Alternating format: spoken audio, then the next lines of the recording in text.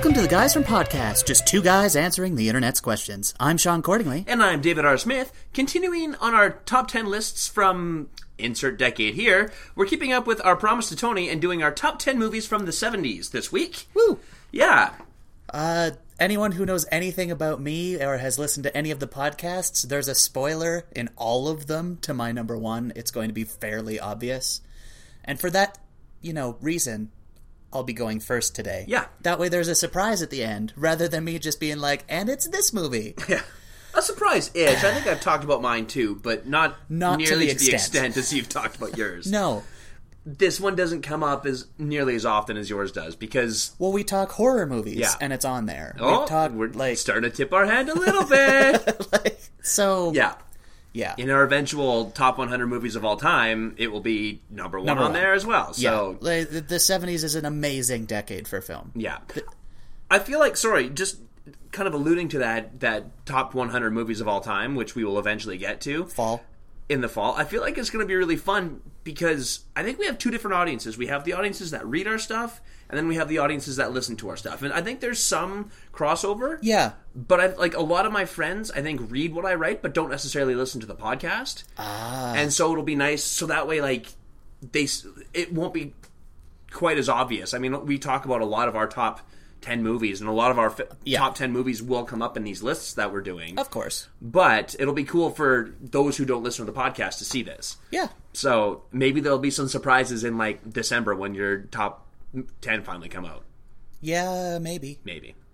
It is different than the last time I wrote it, because that was our first ever article on the new website, was my top 10 films. Oh, yeah. And it's changed since then. Oh, well, there you go. So it'll be slightly different. Woohoo! Except at number one. There you go. These are always long. Is there anything else you want? Like I said, amazing decade for film. Phenomenal. Might be the hardest list for me to make outside of the era where we're teenagers and 20s, because we see a ton of films during that time. But this was hard. Yeah, this was a really tricky one. Yeah. Even I found that, I started writing my list, and I was just like, well, I have too many. Do I like this one more, or do I like this one more? And you don't have to do that as often as I do. But this one, I've seen a lot of movies from the 70s, and I love a lot of movies from the 70s. Yep. So, this one was tricky. Okay, so, as per usual, we have two honorable mentions each. Mm-hmm. And by having two, I mean I'm going to pick from this list of films that didn't make it into the top 10, but I also love a great deal. As you've already said that you're going to talk about that one, I'm going to start with Invasion of the Body Snatchers. Okay, great. Starting off with one I haven't seen. Well, we have to keep the tradition alive, Dave, which is also spoiling a little bit my next honorable mention. At least I know what, at least in decades like this, I know what the movie's about. Yeah, exactly. I just haven't seen it yet. Well, have you seen any of the Invasion films? Because they've remade it almost every decade. Oh, I don't think I have. Because the best Invasion is probably this one. Okay. But the 50s is also amazing. The 80s is like a gory 80s schlock fest. Yeah. They redid it again in maybe not the 90s, but Invasion with Nicole Kidman is another remake of Invasion of the Body Snatchers. Okay. It's pod people. Sure. Yeah. Aliens show up, they grow plant versions that are copies that have no emotions of people, and then you have to try and deal with that. This one's just got the Goldblum and Donald Sutherland in it. So, wow, that's awesome. Love those guys. Okay. My first honorable mention is Pete's Dragon. Sure. I was looking through my list of movies from the 70s, and I saw this one. I was like, I think I ranked it at about a 6. But I loved this movie growing up as a kid. Right. And so there's more of a nostalgic value to it than anything else. Sure. And so I saw this dang, I didn't know that was from the 70s. But I loved that movie then. Not in the 70s because I wasn't born in the 70s. But I loved it growing up. And I watched it fairly regularly. And it's just I just need to talk about it a little bit. And there's a remake coming out now. Yeah. With Bryce Dallas Howard. Is that this year or next year? I think it's this year. Yeah. Yeah, because I went to look it up on IMDb and it was went to look at the original, and I clicked on the new one. I was like, oh right, there's a new one coming out. There's something so charming about the animated dragon versus now it's a computer animated dragon. Of course. But it's modern and whatever. They're kind of redoing it. But I mean, that came out in 1977, so that'll be 40 years since it came out, basically. That's a good, and we've talked about this before when it comes to remakes. Yeah. That's a good amount of time, because there are people who have kids who this movie is too early for them. Yeah. So this is a story that you can bring back. Exactly. So I like it. So yeah, I just figured I should maybe reference that one a little bit. Okay. Yeah. As I don't know what's on your list, and I have to pick one of everything else on this one, I alluded to it before, so I'm just going to say Fiddler on the Roof. I haven't seen it. Because it's Fiddler on the Roof, and Fair. Topol's awesome in it. Who? Topol? Oh. That's who Right. plays Trevia. Right, okay. You know, that name we couldn't remember when we needed it. Was it last week or the week before? Week before? Recently. Yeah. It was like that guy from Fiddler on the Roof. We were talking about the Tonys. Oh, Because yeah. Fiddler was remounted this year. Anyway, Fiddler on the Roof, it's like 3 hours long, so be prepared for that. But it's awesome. It's Fiddler. I mean... Yeah.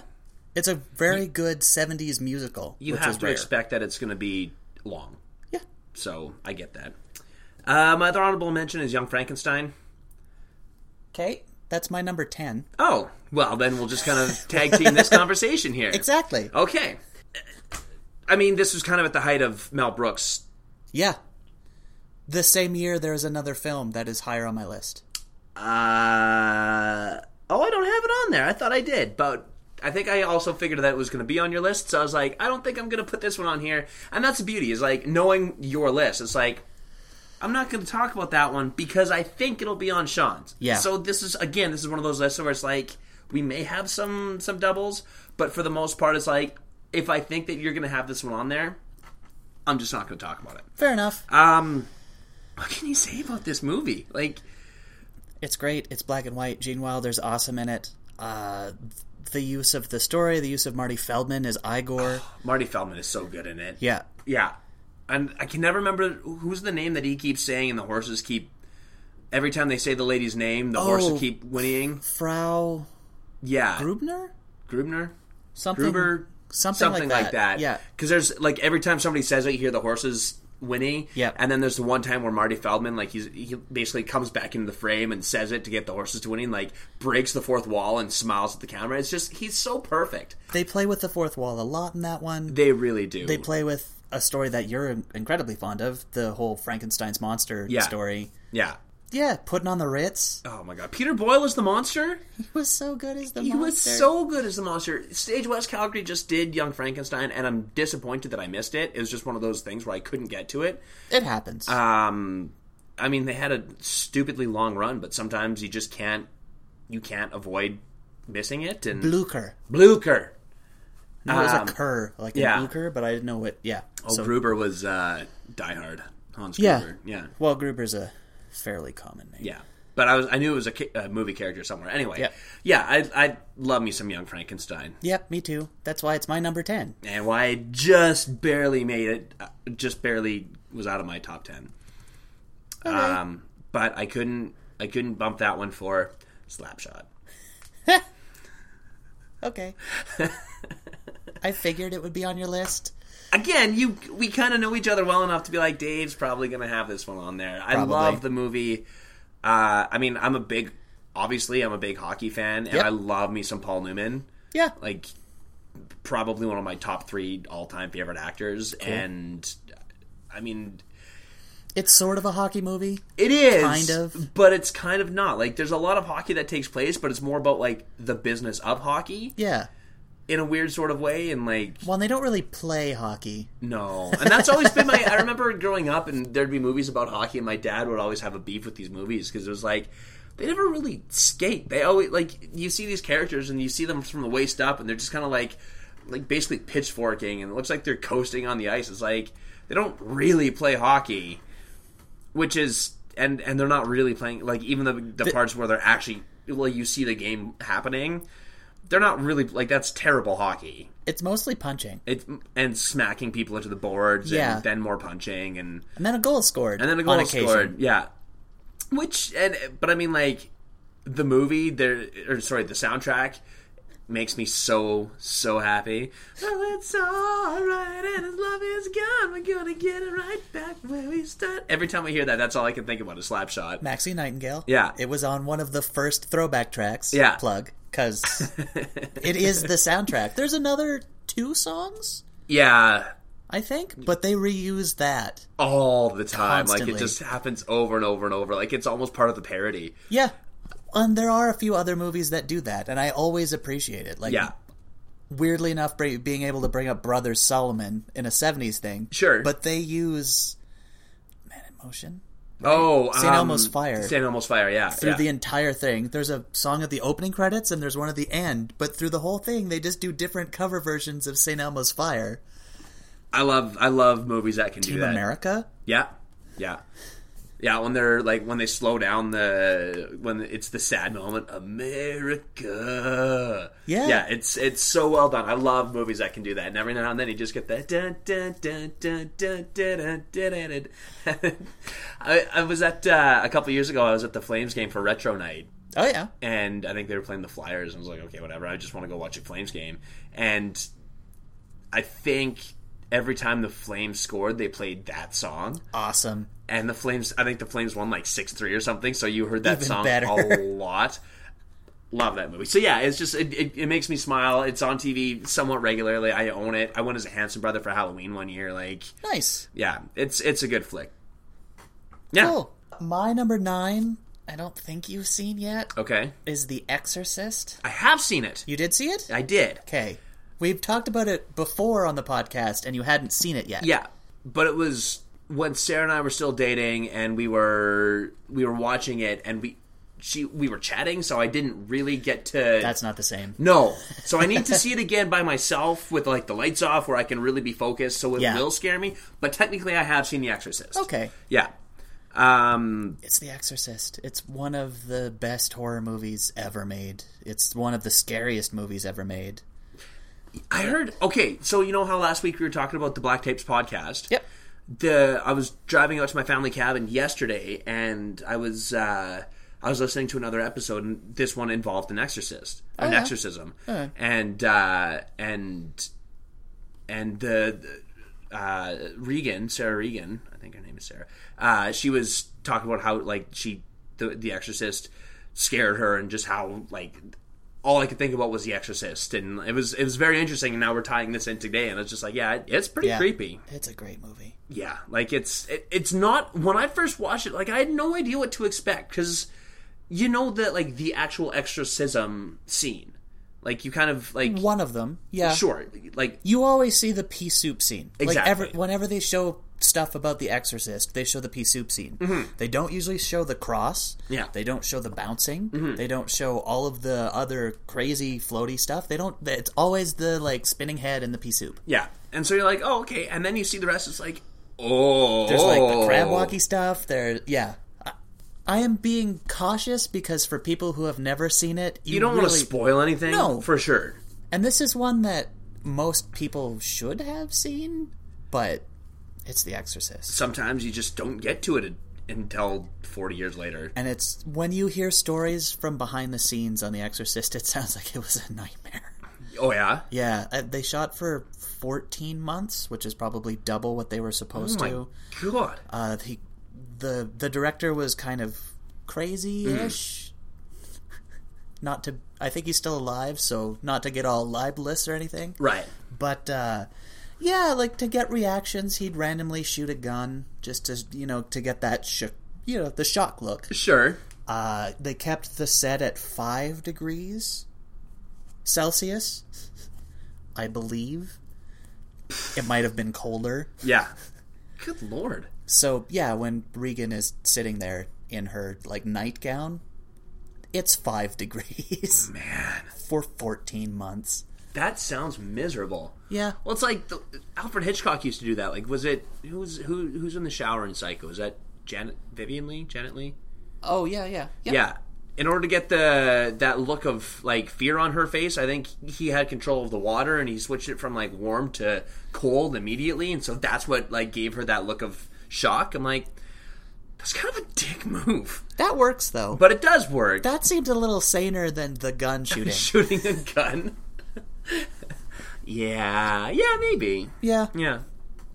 That's a great... That was your number 9? That's number 9, The Exorcist. That's a good number 9. My number 9 is Patton. Okay, yep. We've talked about it on here before. It's a marathon movie. It sure is. Never watch it with commercials. Oh, man. Like, you're taking a 3-hour movie and making it a 4-hour, if you're lucky, marathon. It was AMC, so I believe it was 4.5. Yeah. You are a better man than I. Oh my god. But like I've said before, when we talked about it last time, I did chores during the commercials. Sure. So it's just like, okay, great. I'll do my laundry. I'll clean my kitchen a little bit. Right. It's back. All right. So I got my house cleaned in 4.5 hours while watching Patton. Sure. Yeah. But on top of that, like, it's so iconic. Yeah. It is so iconic. Like that opening speech where he's in front of the American flag. And I mean, George C. Scott was just terrific in that movie. Yeah. I mean, Bart the General is basically a ripoff of Patton. Oh, it is. So it's 100% Patton. Like it's a tip of the hat to that movie. Like everything about it, and I didn't see it until a couple of years ago, but when I saw it, I was like, dang, that's a great movie. Yeah. And it's on Netflix, so every now and then I'm like, if I'm hungover or if I'm just having a chill day or something, I'm like, I don't want to do anything, or it's a cold winter day, I'm like, I'm going to watch Patton. I'm going to curl up under a blanket and watch Patton. And it's and then go for a walk and watch the second half of Patton. Yeah, that is something like, there are very few movies I can sit through 3 hours. And I don't think I could do that with Patton. Like it would have been tough in the theater. That would have been a hard one to watch in the theater. I wonder if it didn't have an intermission. It feels like it might have had an intermission. I feel like it should have, yeah. Yeah. Yeah, there's some movies, like, I think I've only been to one movie that's had an intermission. But it was nice to have. Like, sometimes you just need them. And it's I feel a good like idea. It is, yeah. Especially this day and age. Like, people's attention spans are getting smaller and smaller. Yeah, but even then. I know, but even still, like, if the movie's long enough, like, especially because I'm going there and I'm drinking a big soda, I'm like, sometimes you gotta pee and you don't want to miss anything. Yeah, so exactly. It makes sense to have a... And when Lord of the Rings is 4.5 hours long, because you wanted to see the director's thing on the big screen, you're obviously. Like, okay. Yeah. Oh, okay. Yeah. Could we have a intermission right before they get to Helm's Deep, maybe? Didn't they? No. Yeah. They sure didn't. So I feel like when you're doing that, when you're watching that, you have to go during the Aragorn, Eowyn scenes, because it's like, I don't care about this. This is just kind of stuff they added in to give Liv Tyler more of a part, because that whole Arwen, sorry, okay. Yeah, Eowyn, yeah, no, sorry, the whole Aragorn Arwen scenes, it was pretty minimal in the book, and they really fleshed that part out, and it was like, cool. Considering what he did with The Hobbit, I think I'm fine with what he did with the Arwen sure, stuff. Absolutely, but it was still more than it needed to be. So that's when I would have tried to time my bathroom breaks. Right. Although now I have to consider what would the Patton appendices be. Like, now this part from Rommel's side. Like, oh no. This is already 3.5 hours long. I would like to see that from Rommel's side, though. Anyway, sure, there's some pretty good films about Rommel. Those are fun stuff. Yeah, I should check some out. Anyway, my number 9 is Patton. Awesome. Yeah. My number 8 is way higher on Dave's list, so we're going to skip it till then. That way I'm not spoiling stuff. Perfect. My number 8 is a movie that I actually thought was going to be on Sean's list, but is not. Yeah. So we're going to talk about The Towering Inferno. Yep. Sean was one who introduced me to this movie years ago. Yeah. Like probably around a decade ago. Close, yeah. Which is probably another reason why it's weird that it's not on my list, but that's how good this decade is. Exactly.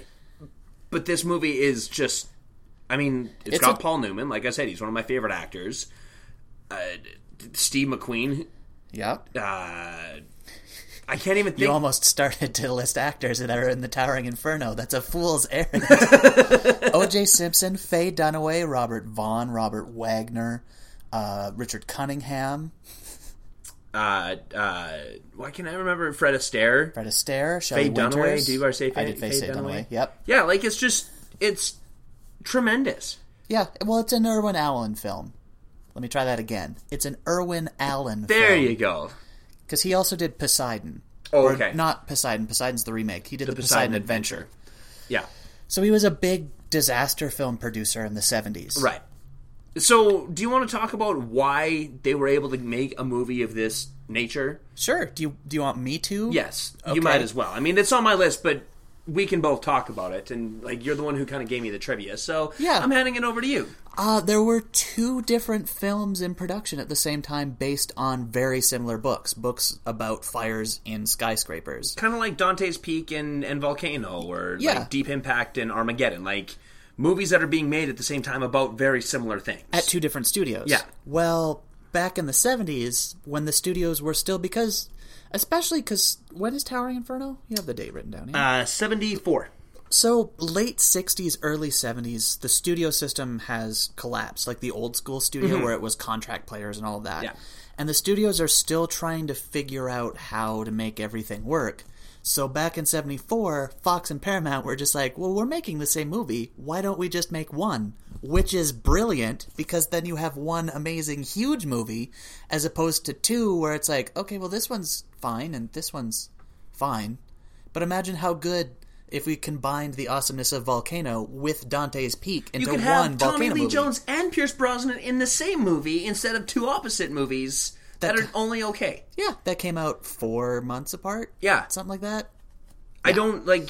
It is remarkable how often this happens. Yeah. How you have one movie and then 3 months later another movie. It's like somebody pitches it to 2 different places and like, oh, well, we can't do that, but they're doing that, so we're going to have to do something like that. And, like, it's like a race to see who can put it out first. Yeah, similar books, similar concepts, similar premises, whatever. Whatever it is. I mean, how far apart did Wyatt Earp and Tombstone get released? I don't think it was 9 months? Something like that? Like, it was pretty quick. Which also means that we should get an amazing, or a second farting corpse movie in like 8 months. We haven't talked about Swiss Army Man on the podcast in a little while. That seems like a good time to bring it up. It's out in some places in the U.S. I'm keeping my eyes peeled for when it shows up here. Because we're going to go when it is. I have to see that movie. Yeah. Yeah, so anyway, I mean, Towering Inferno. You've got the budget to do all these special effects. Yeah. And have this big cast because you have the budget of Fox and Paramount versus only Fox or only Paramount. And that's the power of Irwin Allen, though. Mm-hmm. Like, that's Allen to a T. Sure. Is that he was like, I can do this. Right. Trust me. Yeah. And they are both like, you know what? Yeah, he can do this. Go for it. Yeah. And it's a phenomenal movie. And it's like 2.5 hours long of a fire in a skyscraper. Yeah. And it's a lot of firefighting of actual fire. Yeah. It's remarkable what they can do. And like just the story is compelling. Yeah. And not to spoil the ending, but there was actually like insurance concerns that they might kill somebody with how they did the ending. Because they literally do. Yeah. Again, I don't want to spoil it for people who hasn't seen it. Well, because it's not one like... Slapshot a lot of people have seen. Yeah. And it's not one that you really need to worry about spoiling. This one, it's not on as often. It's not as readily available. It's a trickier movie to track down. So, like, I wouldn't say anything about the ending either. But, yeah, I could see... You watch the behind-the-scenes stuff, and you see them prepping for the ending. Yeah. And it's literally prepping. They're lashing themselves to things. And, like, if something goes wrong, give Allie? Give Allie my pickup truck. Steve McQueen says that to the camera. Because they're actually like, this is insane. Yeah, it's crazy. It's such a good movie. You would think they do it with a model, but that's not the way Irwin Allen goes. Yep. We're just gonna do it. Yep. You guys, you need to check it out. It's totally worth this is one of those movies. I'm not gonna say anything and suggest this because people don't really buy movies anymore. But this would be a movie that I would suggest you could probably buy sight unseen and probably enjoy. Yeah. That's how much I like this movie. Well, you're welcome then. Yeah. And it didn't make my list. Because the 70s, man. Yeah. Next for me is The Godfather. Oh.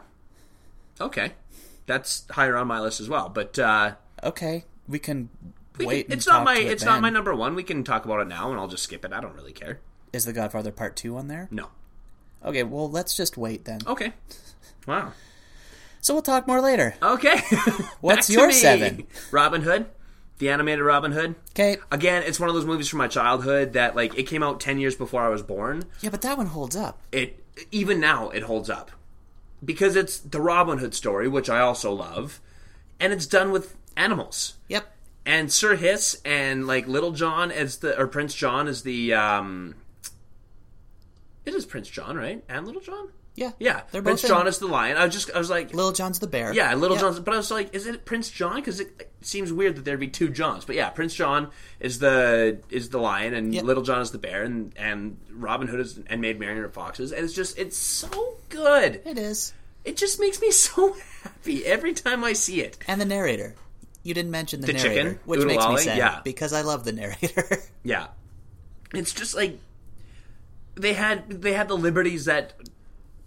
traditional Robin Hoods don't have, in the sense that, like, you can't see Robin Hood sucking the jewels off the ring of the king. Like, it's just such absurd things that you can only get away with in the cartoon world. But, like, it's so good. It makes me so happy. I own it. It's one of the few Disney movies I own on DVD, and It's just one of those ones I'm like, I can't not have it on here. It's too good to me. So, I mean, I don't know what else I can tell you about this one.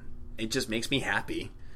And That's plus, good. oddly enough, and, like, Maid Marian as a fox is, like was one of my first childhood crushes. Yeah, all right. I don't understand it. She's a freaking animal, but I was like, whatever. Cartoon animal. And a cartoon animal, but I was like, which probably makes it, I don't know. Anyway, I was just like, I had the biggest crush on Maid Marian, and she's a damn fox. But I've talked to other people who are like, yeah, I get it. Yeah. And other girls are like, yeah, I totally had a crush on Robin Hood. I was like, good. I'm not a weirdo. No. I kind of am, but I'm not a weirdo. No, I don't think so. Yeah. But anyway, so, like, there's If anyone thinks you are, they'll tweet at you. Well, Which means if no one tweets at you, you're not a weirdo. Perfect. Excellent. This'll be when you finally get something. Jeez. Awesome. We'll figure out a way to make it happen. We keep finding different ways, and so far, I'm on perfect even keel here. So yeah. Anyway, so that's my number 7. Cool. And like it was a cheaper production for Disney as well. Like they didn't put as much into it. They reused backgrounds. They reused stuff. Reused animation. Tons. They reused animal animations. Yeah. But for whatever reason, it is an amazing Disney film. Didn't we do a top 10 Disney films way back in the Lost episodes? I think we did. And I'm pretty sure Robin Hood went to number 1. Peter Pan probably was number 1, but Robin Hood would have been very close. Yeah. Because I love that movie, but yeah. If we were to do a collective list, like we are doing on the website right now, for The Simpsons top 100 episodes of all time, plug. Robin Hood would probably... I would think so. Probably. Yeah. Anyway. Yeah. So what number am I supposed to do now? 6. Okay. I think you already said you didn't have Blazing Saddles on your list. I do not have Blazing Saddles on my list. Blazing Saddles is my number 6, which came out the same year as Young Frankenstein, proving that Mel Brooks can do just about anything he wanted to in his golden era. That's insane. How did they come out at the same time? And they're both so good. It was like February to December, November, something like that. So did he film one movie and, like, edit it and everything in 8 months? It seems close to it, yeah. That's nuts. Either that or else one got shelved for a little while and was meant to come out November the year before, but they pushed it, or... I'm not sure what the story it worked, but that's crazy. Yeah, Blazing Saddles and Young Frankenstein. And they're two of his best. Yep. Without question. Blazing Saddles, it's about a black sheriff going to a small town and having to fight off bandits. Yeah. Gene Wilder is phenomenal. As a gunslinger. Yeah. It's like is he an alcoholic? Yeah. And he's lost his, like, he's kind of lost really his... shaky. Yeah. Yeah. I shoot with this hand. Just... It's so fun. And, like, I probably do like it better than Young Frankenstein, but I knew it was going to be on your list. And, like, in the interest of discussion points, I won't bring it up as well, but... which is good, because then we'd have even more crossover. Madeline Kahn as the, like, showgirl for the town. Mm-hmm. Amazing. I'm So Tired is a great song. Yeah. Probably one of Mel Brooks' best. Trying to think of another one that's better. Maybe the Inquisition song. Inquisition song's pretty great. Some of the Men in Tights stuff is pretty amazing. Yeah, I was going to say We're Men in Tights. Like, the title song is pretty great. Yeah. But, Yeah, I'm So Tired is quite good. Yeah. Yeah. The plan. How the plan works. The ending, it's just... Yeah, because there's Dom DeLuise on a different sound studio. Which doesn't really spoil anything, No. but that's what happens. Yeah, sure, why not? In the weird Busby Berkeley kind of musical thing. Yeah. And it's just... And it's so typical of Mel Gibson to just kind of, like, throw everything out the window and just kind of be like... Mel Brooks. You said Mel Gibson. Right, thank you. That's a way different Western. Yeah, that one's 3.5 hours long and stars Mel Gibson. Yeah. As the Black Sheriff? Ooh. He'd probably think he could do it. And I like how many references have come from that movie. Yeah. Like, he self-references it in Men in Tights. Yep. There's a part of there's something about Mary where Matt Dillon's character talks about Mongo, the guy that they put on the clothesline, and like that's totally well, yeah, because he's a pawn in the game of life. Exactly. Beans and black coffee. Yeah, it's just terrible idea. Terrible idea. It's so fun. Yeah, it's so like it's funny and. It gets better the more Westerns you watch, too. Yeah. I've never seen a Randolph Scott Western, but I recorded one, like, today, the day we're recording it, so I will finally see a Randolph Scott reference. Okay. Finally. Yeah. Well, that's the thing, is it satirizes Westerns so well. I just remember that the entire town's name is Johnson. And they keep doing that Blood of Beasts thing where they stand up and say each other's names. Howard Johnson's right. And Howard Johnson, of course, one of the characters' name is Howard Johnson. Yeah. Oh my god, that's another one. Like, I'm looking at this list and I'm going, there's a lot on here. Like, I've seen Slapshot and Patton recently, but like Young Frankenstein, Towering Inferno, Blazing Saddles, these are movies I haven't seen in a long time, and I really, really should rewatch them. Might be time. Yeah, and I own all of them. Maybe not Young Frankenstein, but I own Towering Inferno and Blazing Saddles. I'm like, I think Young Frankenstein's on Netflix. I think it is. I think you're right. Yeah. It's watchable. Sean's right. Yeah. Shaun Johnson's right. Shaun Johnson. I went to school with a guy named Shaun Johnson. Wow. He only spelled his name with a W instead of a U, but yeah. Whatever. No accounting for taste. I guess that's his parents' fault, not his. Yeah. Anything else you want to talk about with Blazing Saddles? No, I feel like you wrapped it up really well there. My number 6, I think we've talked about it before. It's The Deer Hunter. Okay.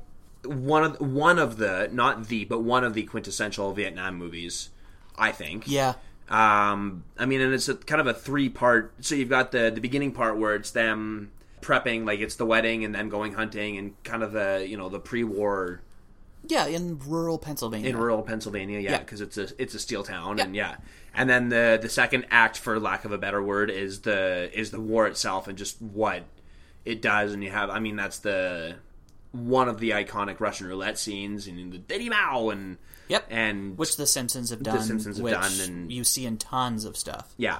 And then the third act is Robert De Niro's character getting home and trying to reacclimate himself to the life post-war, and then going back to Vietnam to find Christopher Walken. And like it's not just De Niro's character coming back. It's their other friend, the one who got married, and he's in the veteran hospital, and like it's a really, really phenomenal movie. And everyone forgets that Meryl Streep is in it. And yeah, she's awesome in it. She is so good in it.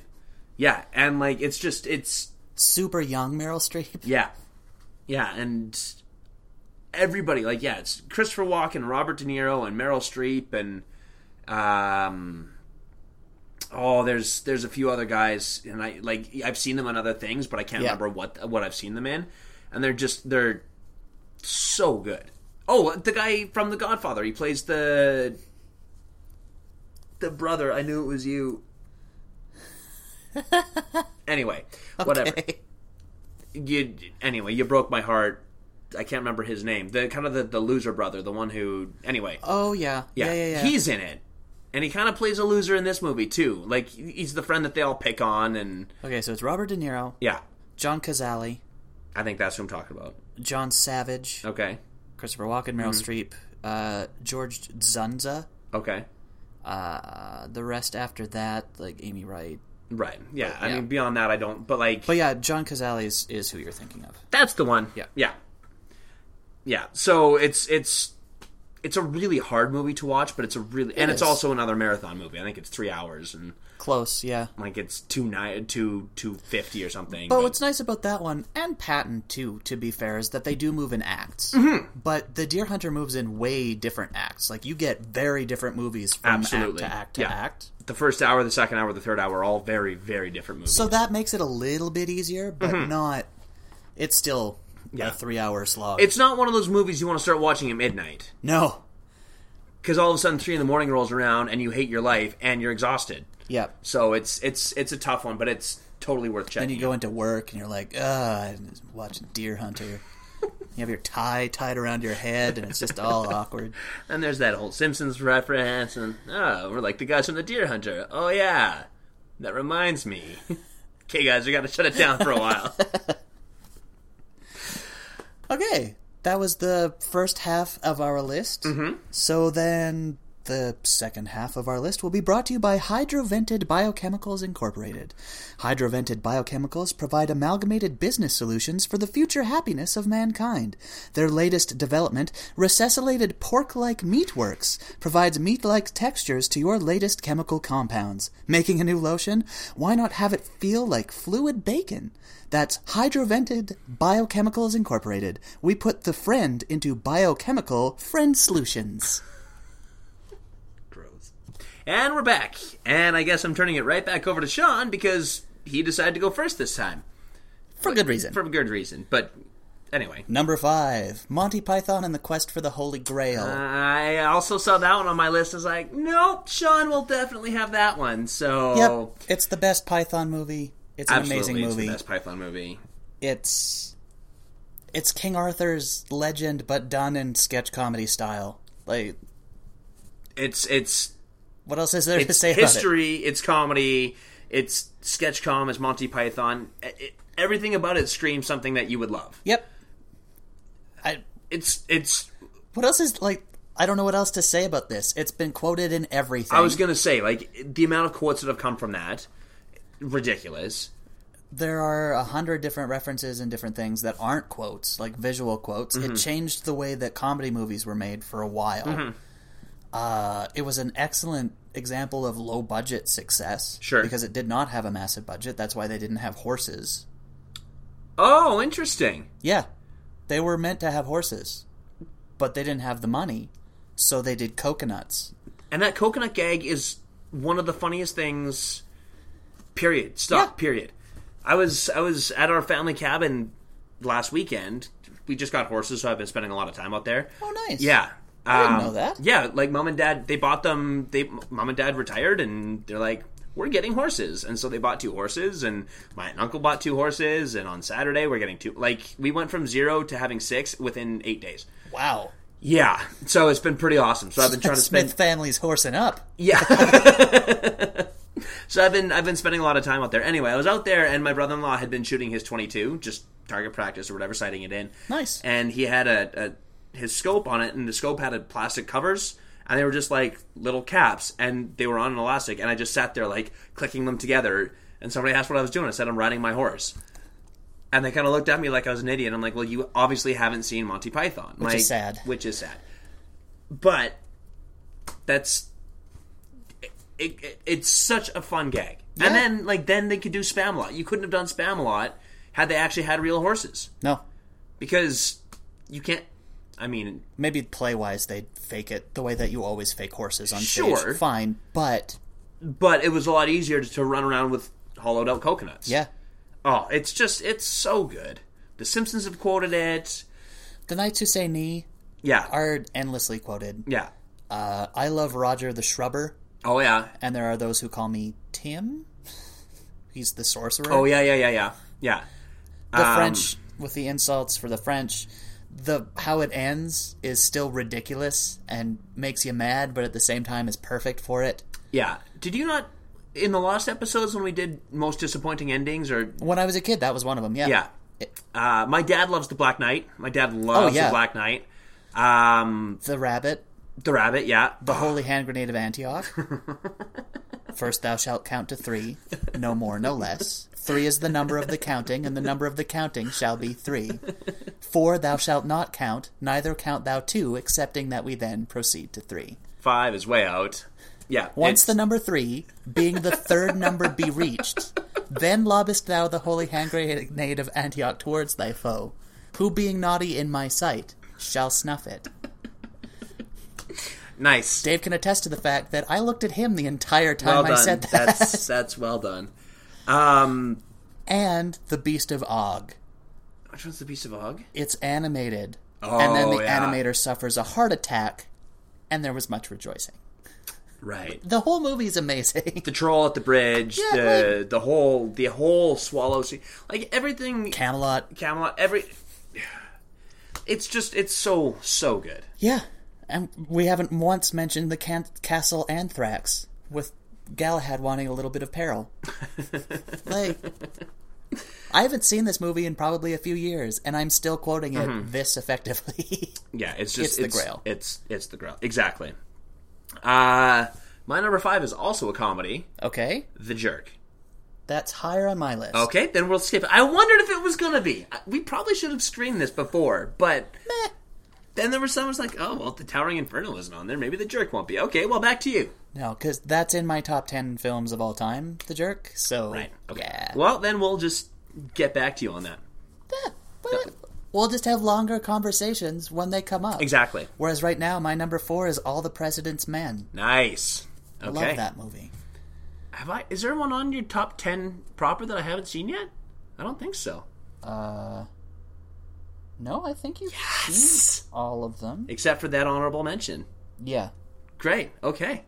And, like, if you're not counting you've seen The Exorcist, but you want to see, like, but I know it. The Exorcist now, but I have seen All the President's Men. I just recently watched that. Oh, perfect. I'd seen it before. I was working at a casino, like, doing volunteer for a charity. Like, that's how charities in Alberta get their money is, you know, they work every quarter.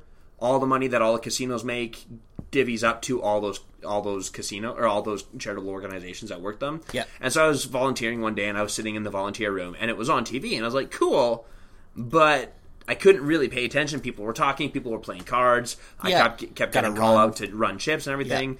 I really enjoyed it, so I was like, okay, well, I'll and so it was on TV recently, and I PVR'd it. It's like, okay, and this time it's so well done. Yeah, it really is. The Redford-Hoffman pairing didn't happen often. Right.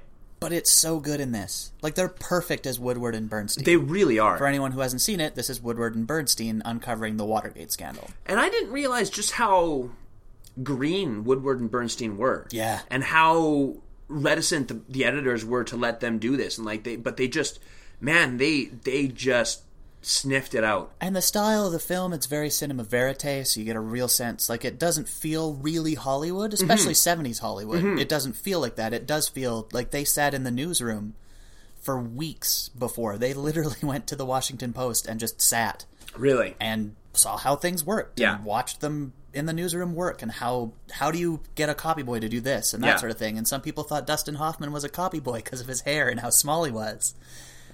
Yeah, like, it's all this crazy background stuff that they did. Yeah, that eventually exposed the entire Watergate scandal. Like, man, it is such an important film, I think. Yeah. Like, just to... Because I honestly...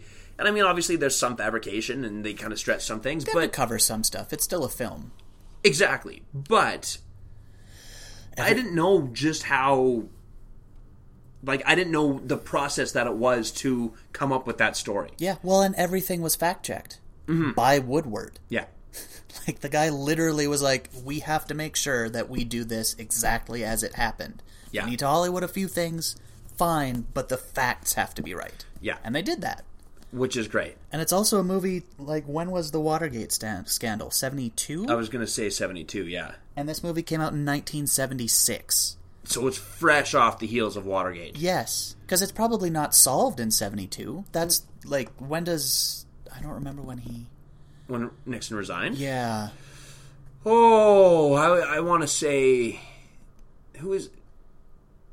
76 was when Ford Lost.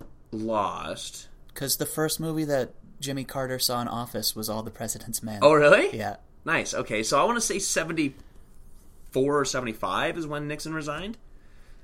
I think. We can look. Yeah. Yeah. But, think about that. It would be like if I don't know what a good example of there's really nothing. It would be like if there's a Brexit movie in 2019. Sure. Like, what? Yeah. August 9th, 1974. Okay. So, 2 years after... 2 years after it gets resolved, the movie of how it happened comes out.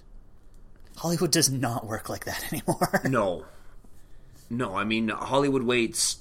When...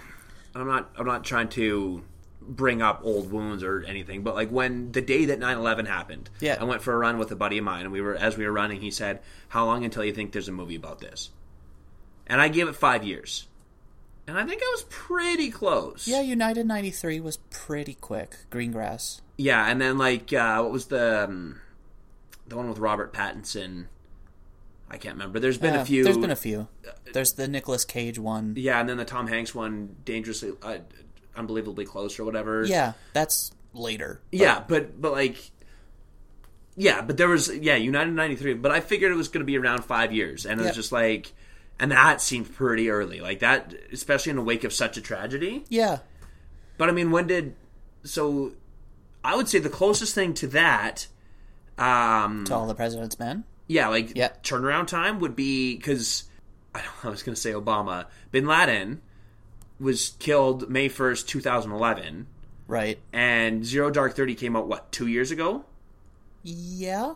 Yeah. So that was a 3-year turnaround? Yeah. Which is pretty quick. That's true. But, but that was also one of those, I think the sooner that they could put that movie out, because the difference is that one is very pro-USA. Right. Whereas this one was very much a big scandal and does not... But here's how it happened, and here's the good people who did it. Exactly, yeah. Because I believe, Redford bought the rights to Woodward's book. Oh, really? For $450,000, which is, 2-point-something million now. Yeah. But yeah, so, he bought the rights to that.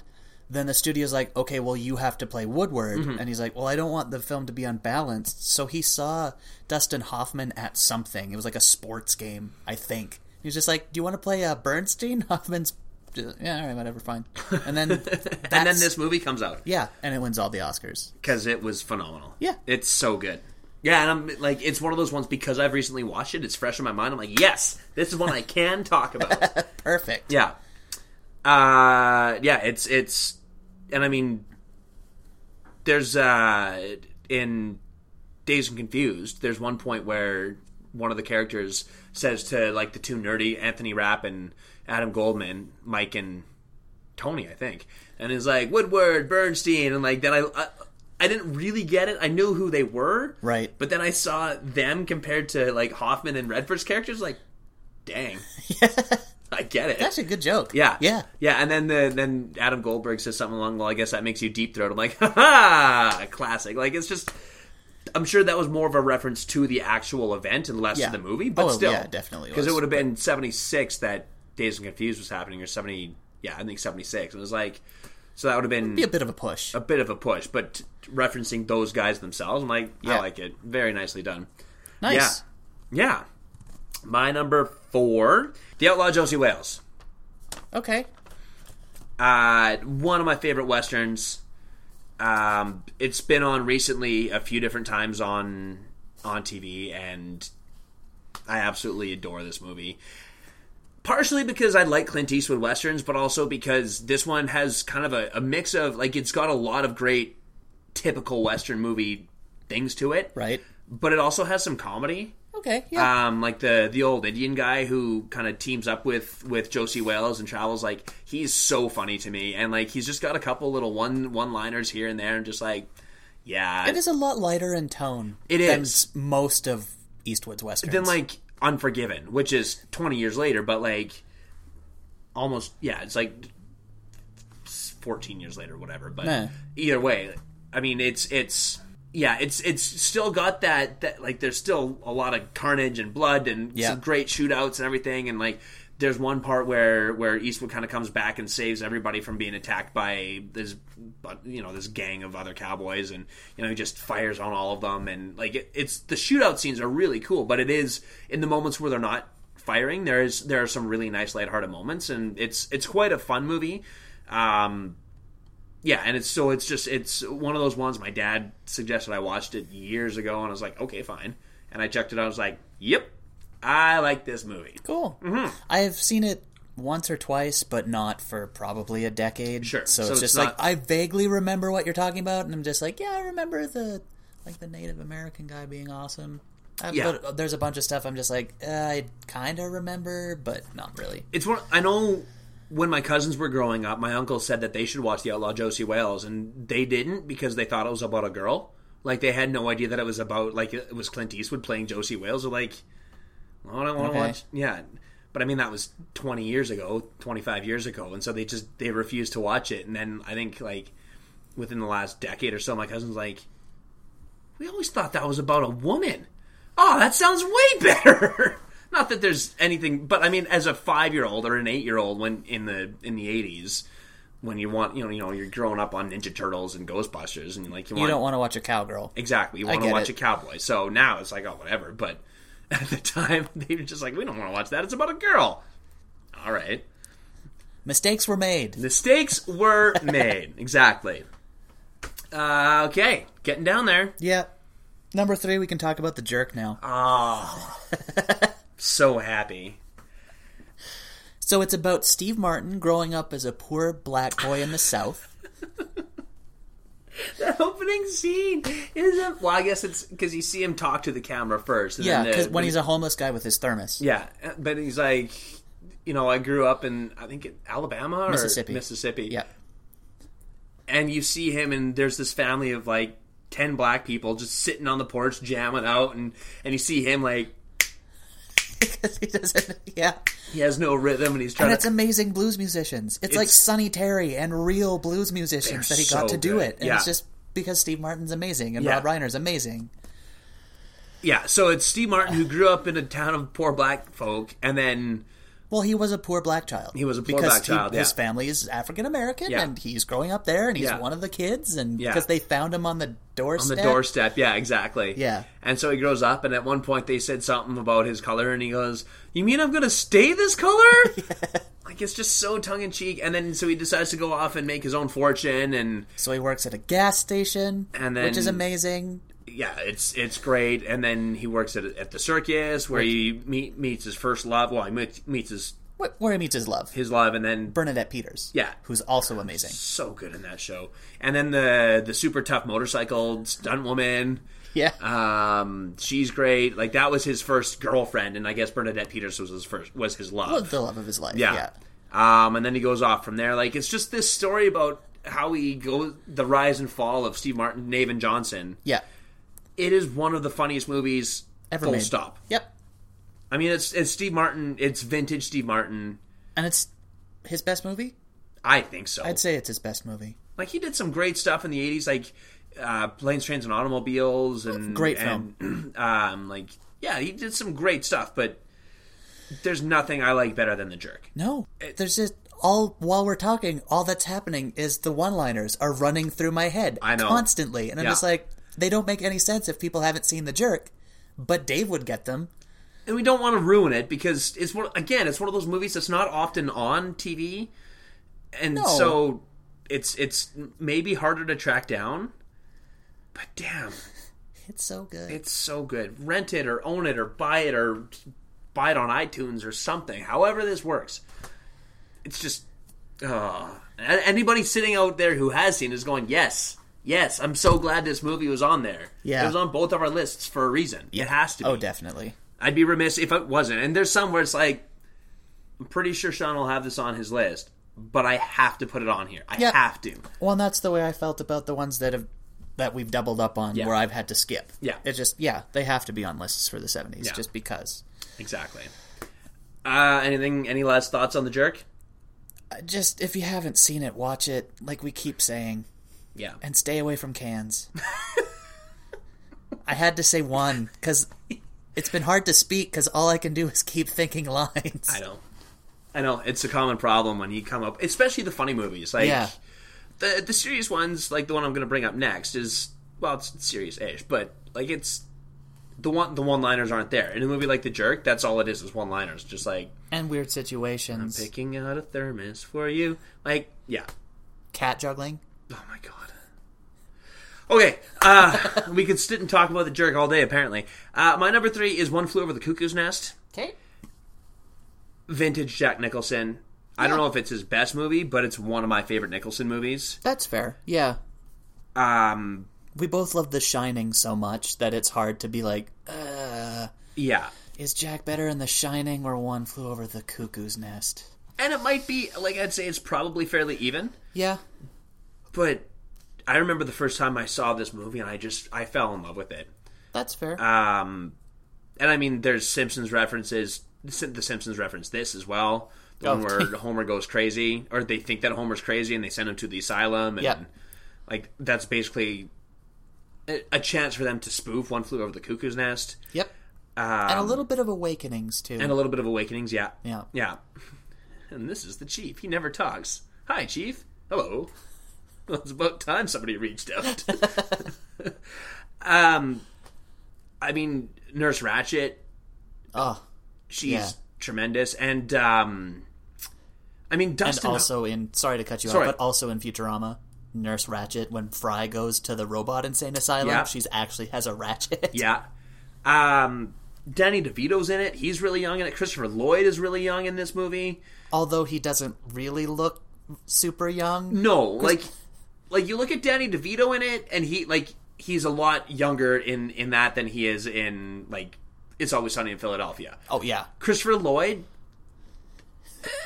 It's still Christopher Lloyd. Exactly. I don't know if he ever looked different. It's like Steve Martin. Steve Martin always looked like Steve Martin. Exactly. Yeah, they just, like, there's some guys who, like, they turn 20, and that's how they look for the rest of their lives. Yep. Samuel L. Jackson's kind of the same way. Yeah. Yeah. Brad Dourif. I think that's his name. He's the guy who plays Billy Bott. The young kid, like the stuttering kid. Yeah. He goes on, like, he plays the doctor / veterinarian in Deadwood, and then he plays Wormtongue in The Lord of the Rings, and, like, he's one of those guys where he's so young in that movie that I didn't recognize him. Like, where else have I seen that guy? And I went to go look him up. I'm like, oh my god. Yeah. Oh my god. He's so good in that movie. But Nicholson is just so good. And he won the Oscar for this, I think. I'm pretty sure he was definitely nominated. I think he won. Yeah. Anyway. I'd have to look it up. And deservedly so. Like, it's about his character who goes to an insane asylum. And it's mostly because he kind of wants to... Like, he's not crazy, but he's pretending to be, so that way, like, it's better than jail. Well, he's fighting the system. Like, he's trying to fight the system, and this is the only way he knows how, but when he's in the asylum, it's still a system, so he starts to revolt against that, but that has dramatic consequences. Yeah. It's just, it's so good.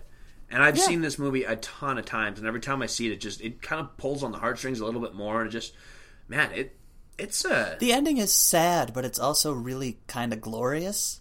It really is, yeah. Yeah, for... reasons. Exactly. Like, how do you... reasons. Also spoofed on The Simpsons. Yeah. Forgot my hat. Yeah. Yeah, it's a really phenomenal movie. It was really well done. The book is good. I was really disappointed I missed the stage production at Theatre Calgary a few years ago. Oh, yeah. I would have really enjoyed seeing that, but I probably would have had problems. Like, I never went to see it because I'd have to try and separate Jack Nicholson out of the lead. Well, and that's... Just like, how do I move past the iconic... And that's why, like, I had trouble reading the book. I really enjoyed it, but I had trouble reading it because I couldn't not picture Nicholson's character. Right. And they were talking about this character. He has red hair, and he's very Irish in this movie.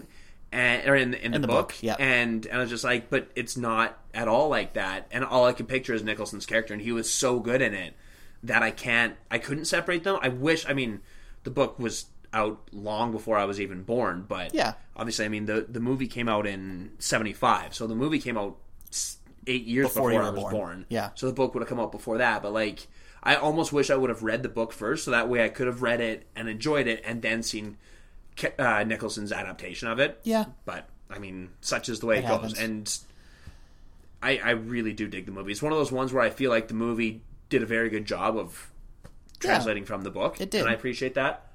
No, that's fair. Mm-hmm. My number 2, Jaws. I thought it would be on there. I love Jaws. Really good. I really love Jaws. It's about a big old shark attacking a place. Yeah, that Done. Pretty much sums it up. I mean... It's the first ever blockbuster. It's Spielberg. It's Richard Dreyfuss. It's... Yep. Roy Scheider. Robert Shaw. Yep. Like, it's... The everybody knows the line, you're going to need a bigger boat. Yep. Which was improvised. Yeah, it was. Which is amazing. What can you say about Jaws? Everybody knows this movie. Yeah, pretty much. Even if you've never seen it, you know the sound, you know the music, you know what it is. You've heard of it. Like, it's been spoofed. It's been like there's 4 sequels. There's 4 sequels. Michael Caine bought his house in Hawaii from the 3rd one. Revenge. I can't remember. Yeah. Yeah. But it's just it's massive. It was a massive movie, and it made people scared to go in the water. Yeah. Forever. Yes, exactly. And all based on Bruce. Bruce, who just never worked. Bruce is awesome. Bruce is the shark, by the way, if anyone's not as familiar with the behind-the-scenes stuff. But yeah, he's the shark. He kind of worked most of the time, but because he didn't work as much, you don't see the shark often. Yeah. Which is a brilliant idea. And something that most of the sequels fail at. Right. It's like, here's the crappy-looking shark constantly on screen. Well, that doesn't really work. Whereas Bruce only kind of looks bad twice, maybe? Yeah. The rest of the time, it's just like, man, that's creepy. Absolutely. He just comes out of the water. Great. Looked like a shark. Therein lies the beauty, is things are scarier when you can't see them. Yeah. When you don't know where they are. Like, that's the beauty about horror, is the unknown. Yeah, exactly. Yeah. I love that its name is Bruce, because it makes the joke in Finding Nemo doubly funny, because there's 3 sharks named Bruce, so it's both a reference to Jaws and also a reference to Monty Python. Yeah, it is. I love that so much. And I didn't, like, I knew that the shark's name was Bruce in Jaws, so I was like, oh, that's kind of funny. But then I forgot about the Monty Python sketch where they play the Australians. Oh, the Australian University Council. Yeah. Yep. And so then when I saw that sketch again, because I think I'd seen it years ago, and then I saw Finding Nemo, and I was like, okay, whatever. Then I saw that sketch, I was like, holy crap. Yeah. That makes me so happy. It was a very good joke. Yeah. Did I tell you I did a show where there was a Australian musical director whose name was Bruce? No. That made me so happy. I walked in one day and it's like, hi, I'm Bruce. And I was like, Did he know the sketch? I'm sure he does. I'm sure he hates it. Sure, yeah. But like, I found that out. I was like, are you kidding me? Oh my god. It's so of course perfect. Your name is Bruce. It made me so happy. Anyway. They're named after the shark in Jaws. Well, and he would have been, like, he's probably about the age where he probably would have been born right around the time of that Monty Python sketch. Like, oh, your parents are assholes. Awesome. I don't know that there's anything else to say. It invented the blockbuster. Exactly. It's why we have huge summer movies. For better or worse. Sure. So... And I get the reasoning behind it. Yeah. I get why we still have them. I get why Marvel movies come out in the summer. Yep. Makes sense to me. Jaws. Yeah. Thank you, Jaws. In the last episodes, we have a whole blockbuster conversation. Which we can do again. Someone wants. If somebody really wants it. My number 2 is The Godfather. Yep. Thank you for putting it off that long. Yeah, that's fine. It's my number 7, in case people have forgotten in the last 40 minutes. Yowza. It's The Godfather. It's The Godfather. I also tied in part 2. Okay. Which is why I asked that. Because sure. they came out like 2 years apart. And it's really a continuation of the saga. Sure. But the first one I do enjoy more than the second one. Well, and I've seen the first one significantly more than I've seen the second one, so I'm much more familiar with that. Yeah. I mean, so many of these movies, that's basically all we can say is it's The Godfather, it's Jaws, like, it's the penultimate mob movie. There are so many of those movies in the 70s where it's just like, this is the movie that everyone knows, that everyone references, that's been spoofed 100 times. Yeah. They're all from this decade. Absolutely. It was a phenomenal decade for film. And The Godfather, I mean, so many people put The Godfather as their favorite movie of all time. And understandably so. It's number 2 on my list of the 70s. But I don't begrudge anybody who says it's their favorite movie because it is so good. It'll make my top 100. Oh, yeah. I'm sure it will. Yeah. It's tremendous. Yeah. I mean, Pacino is so young in it. And still really good because he keeps all of that energy inside and you see it leak out. And that's... I remember my old professor at university talking about the difference between De Niro and Pacino. Mm-hmm. And he said, especially in their, the 90s, now they've both kind of gone on to do some... Well, De Niro's kind of a spoof of himself now. He's playing De Niro in a lot of things. And he gets that, and he's just having fun playing himself, exactly. And he's fine with that. But, you look at them in Heat. Yep. And, the one scene where they're talking, and De Niro's playing the thief, and Pacino's playing the cop, and, De Niro's got that subdued acting, and Pacino's kind of all over at that point, and, his Scent of a Woman. I loved him in Scent of a Woman, but he's very animated, I guess. Yep. In this one, he's still very internalized, and he's so good. And I mean, Robert Duvall and James Caan, Brando, and Diane Keaton. Is she in that? Who plays? Yeah, she plays his girlfriend, right? Yeah. Okay. All these, that time period, I was like, oh, who is it? Because I was like, okay, Michelle Pfeiffer's in Scarface, so I just try and keep them all. A very different movie. I know. But, who was Pacino's love interest in this movie? Who was Pacino's love interest? Anyway, it's, I mean, that, I don't want to talk about it, but the scene at the toll booth. Oh, yeah. And, the scene in the montage? Yeah. Really? Yeah. And then, the restaurant. The restaurant is one of the most iconic scenes ever, I think. And at least in mob movies. It's just... Well, and they reuse it in so many different things. Because you're going to a meeting. Yeah. How many times have we seen Fat Tony do that in The Simpsons? Mm-hmm.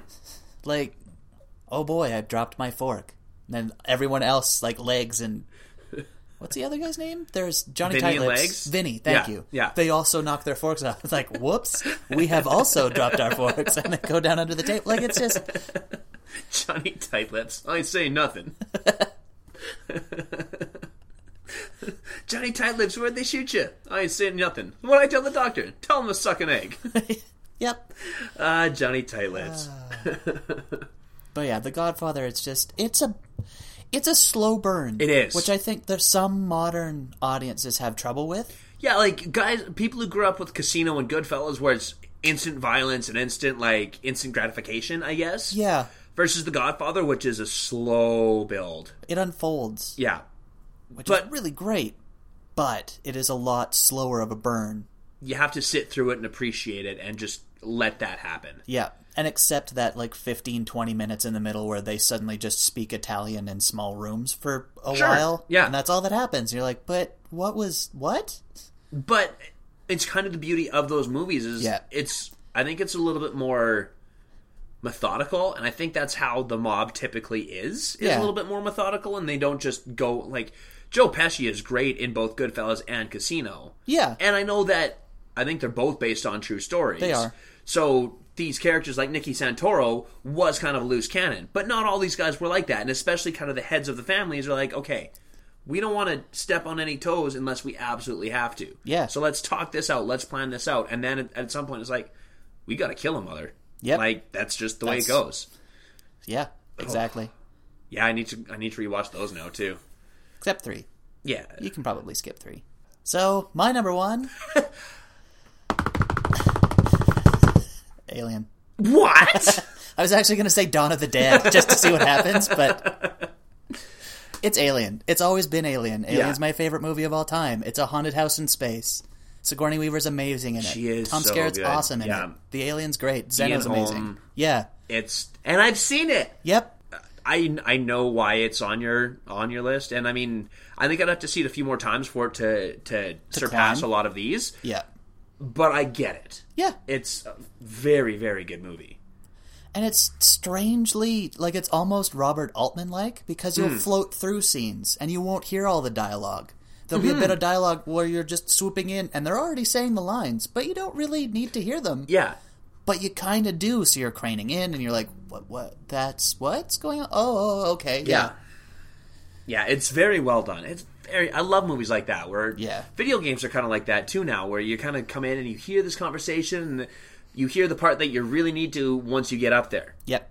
But it's like, until then, you just hear this muffled, and it's like, what is happening? Yeah, see if I can catch up to this. Yeah. It's a very, very well done movie. I love Alien. And I'm so shocked that it's your number one. Yeah. Hi. Someday maybe something will pass it. Yeah, like, I watch enough movies that someday something might knock that off its perch. But I've seen 3,040 films, and it is still number one. It's the same with me and Shawshank. Like, there have been movies that have come close. Yeah. But nothing has that sentimental attachment and that rewatchability and that allure that Shawshank has for me. Yeah. And I know why. And nothing has that feeling that Alien has for me. And I love the Xenomorph. I'm playing Alien Isolation on PS4 right now. Did you ever get into that room? I did get into that room. Okay, we'll talk about that once we stop recording. Yeah. No, I'm past that now. Okay, great. I've been eaten a number of times, and like every once in a while, Anna will be watching me play, and she'll jump whenever. Like sometimes there's jump scares in it. Sure. It's a horror game. Yeah. And she'll jump at the Xenomorph. I never do because I'm excited to see him because he looks great in the game. He is. Oh, crap. Yeah, well, as soon as you see it, you're dead. Yeah. Because there's nothing you can do to fight an alien, which is another reason why, as a monster, it's my favorite. Because you can't stop it. Yeah. There's a couple ways you can try. Mm-hmm. There's one way that works in Alien, as you've seen. Yeah. But you can't, like, shoot it. Yeah. You can't just get rid of it quickly. So as soon as you see it in the game, it's just like, all right, I'm dead. I'll restart. Man. There he is. Wow. That sounds fun. So... Cool. Alien, 1. Right on. My number 1 is one of my top movies of all time as well. Yep. My number 8. Your number 8. It is probably, I would say, my number 3 movie of all time. Cool. And it's The Sting. Hey. Again, Paul Newman. Yep. I have 3 Paul Newman... And Redford, exactly. I have 3 Paul Newman movies in my top 10 movies from the 70s. I love the guy, but I love The Sting. Yeah. Grifters from the 20s? 30s? 20s? I think it's the 20s. It doesn't really matter, but it's like grifters. Yeah. Robert Redford plays a small-time grifter, and I'm going to kind of go into this one because not as many people know this thing, I don't think. Anyway. And we also don't talk about it every 3 weeks. Exactly. Like Yeah. And Sean's going to look up the decade that it's set in. So Robert Redford plays a small-time grifter in Joliet, Illinois, and... In 1936. Really? Okay. Yep. Unless I accidentally went to The Sting 2. An amazing failure of a sequel. No, it's 1936. Okay. And his partner, spoiler I guess for the first 20 minutes of the movie, gets killed because they rip off somebody in the mob. Yep. And so he runs off to Chicago where he meets Henry Gondorff, played by Paul Newman, who basically teaches them the long con, and they go after the guy who is leading the organization that killed... Rufus? One of those names. Anyway. Name with Luther. Killed Luther. I was close with Rupert. And Rufus. And Robert Shaw plays the mob guy. Yeah. So I guess it's not Italian mob, it's Irish mob. Irish mob. But it doesn't matter. He's a gangster. And so they play this guy in the long con, and it is so well done. The music, the score is brilliant. The Entertainer is one of the best songs ever on the piano. Yeah, it is. Redford and Newman, I mean, this is the second movie that they did together, and spoilers to our list from the 60s, but that will also be on there. Yeah. But it's... Directed by the same guy. Exactly. And it's so, so good. I love this movie. And it's twisty. Like, there's a surprise to the ending where you're just like, oh, hey, that is good. Yeah, exactly. This is the only... My uncle says this is the only movie he's ever paid to see twice in the theater. Wow. Yeah. That's how good this movie is. Cool. Because my uncle's not the sort who would spend money on the same movie. Right. But this one he loved so much that he's like, yep. I'd go check this one. I would love to see this one on the big screen. It was back in studio days. Like, it was, like, a lot of it was done on sound stages and everything like that. And the sound stages are just so well crafted, and the lighting designer in me and the painter, I would love to work on this because it would be so fun to paint this stuff and do it. But like everything about this movie is phenomenal. Yeah.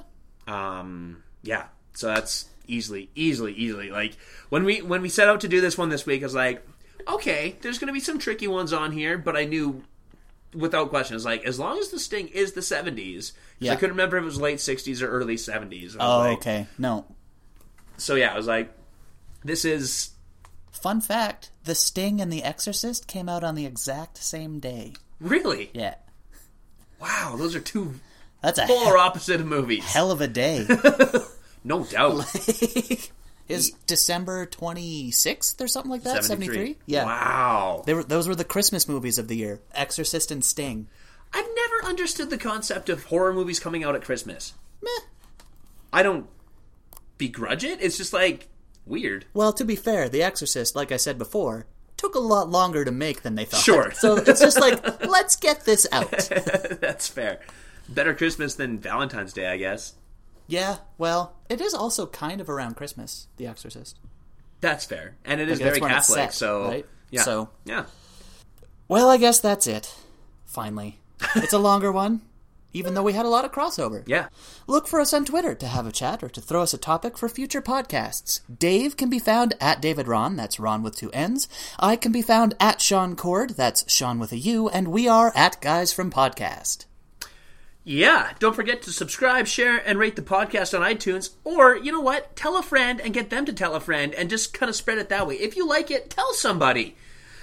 Anyway, we are also available on basically anywhere podcasts can be found. Or check us out on Stitcher, the innovative on-demand podcast app. If you're looking for our articles or some of our back episodes of the podcast, you can find them at our website, www.theguysfrom.com. Hey, Dave, is there anything you wanted to plug? Stage West Calgary is opening their show Legends of Rock and Roll the day this podcast comes out. Performances of artists such as Elvis, Tom Jones, Buddy Holly, and Neil Diamond. Apparently the performances are quite good, and I have a lot of friends who worked on it, so you guys should check it out. Sean? Cool. We are doing the aforementioned top 100 Simpsons episodes of all time list on theguysfrom.com, so check that out, as well as our regular music features, which will still be there every Tuesday and Thursday, and it sounds like Dave might be doing his first throwback soon. Head to ihorror.com for all of your horror news, interview, and review needs, and just to give you a little bit of perspective into the number of films from the 70s that didn't make my list but have ratings similar to those that did from me. So these are films that I considered because they're probably as good in some cases, are as follows. Tora Tora Tora, Little Big Man, okay, MASH, yeah, A Clockwork Orange, absolutely, Deliverance, yep, Sleuth, okay, Live and Let Die, okay, Serpico, okay, Papillon, yep, Badlands, okay, Chinatown, yep, The Conversation, okay, Dog Day Afternoon, yep, Taxi Driver, yep, Murder by Death, okay, Marathon Man, okay, Assault on Precinct 13, Network, okay, Bound for Glory, okay, Annie Hall, Star Wars Episode 4 A New Hope, sure, yeah, Smokey and the Bandit, which okay, I always loved. That's a guilty pleasure, I know, but it is an amazing film. That crazy Japanese horror movie I talk about all the time, House, Dawn of the Dead, Apocalypse Now, obviously, which neither of us mentioned, somehow. It was close to mine. Mine too, obviously. Yeah. Life of Brian, and all that jazz. I've seen about half of those. Yeah. And all of them were very close to, like, every one of those ones that I've seen, I was like, they've been rated 8 or 9 on my list. Yeah, so the 70s, great film decade, watch some of it. Yeah. Yeah. Special thanks to The Sweets for our terrific opening music. Check out their website at www.wearethesweets.com. Also, special thanks to Sean's mom, who seems to like every article we post on Facebook. She really does seem like our number one fan. So, thanks, Sean's mom. Woo! This has been episode 123, 123, of The Guys from Podcast. Thanks for listening. Once again, I'm Sean. And I'm Dave. Taking us out this week is those aforementioned Sweets with their song Prairie Blues. Remember, if you have an original song that you would like us to feature at the end of our podcast, send us an MP3 or the link to your SoundCloud along with any information about your band that you would like us to pass along. We're big fans of the indie community, and we want to lend our support however we possibly can. Our email address is guysfrompodcast@gmail.com. Have a great week, everybody. The Guys from Podcast is brought to you in part by nothing. Nothing. It doesn't pay well.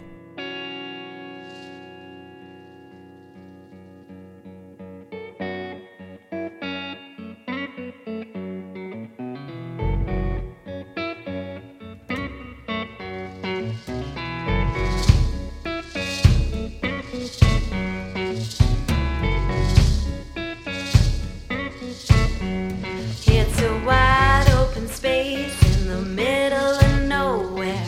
Trees can tell stories, but nobody understands them.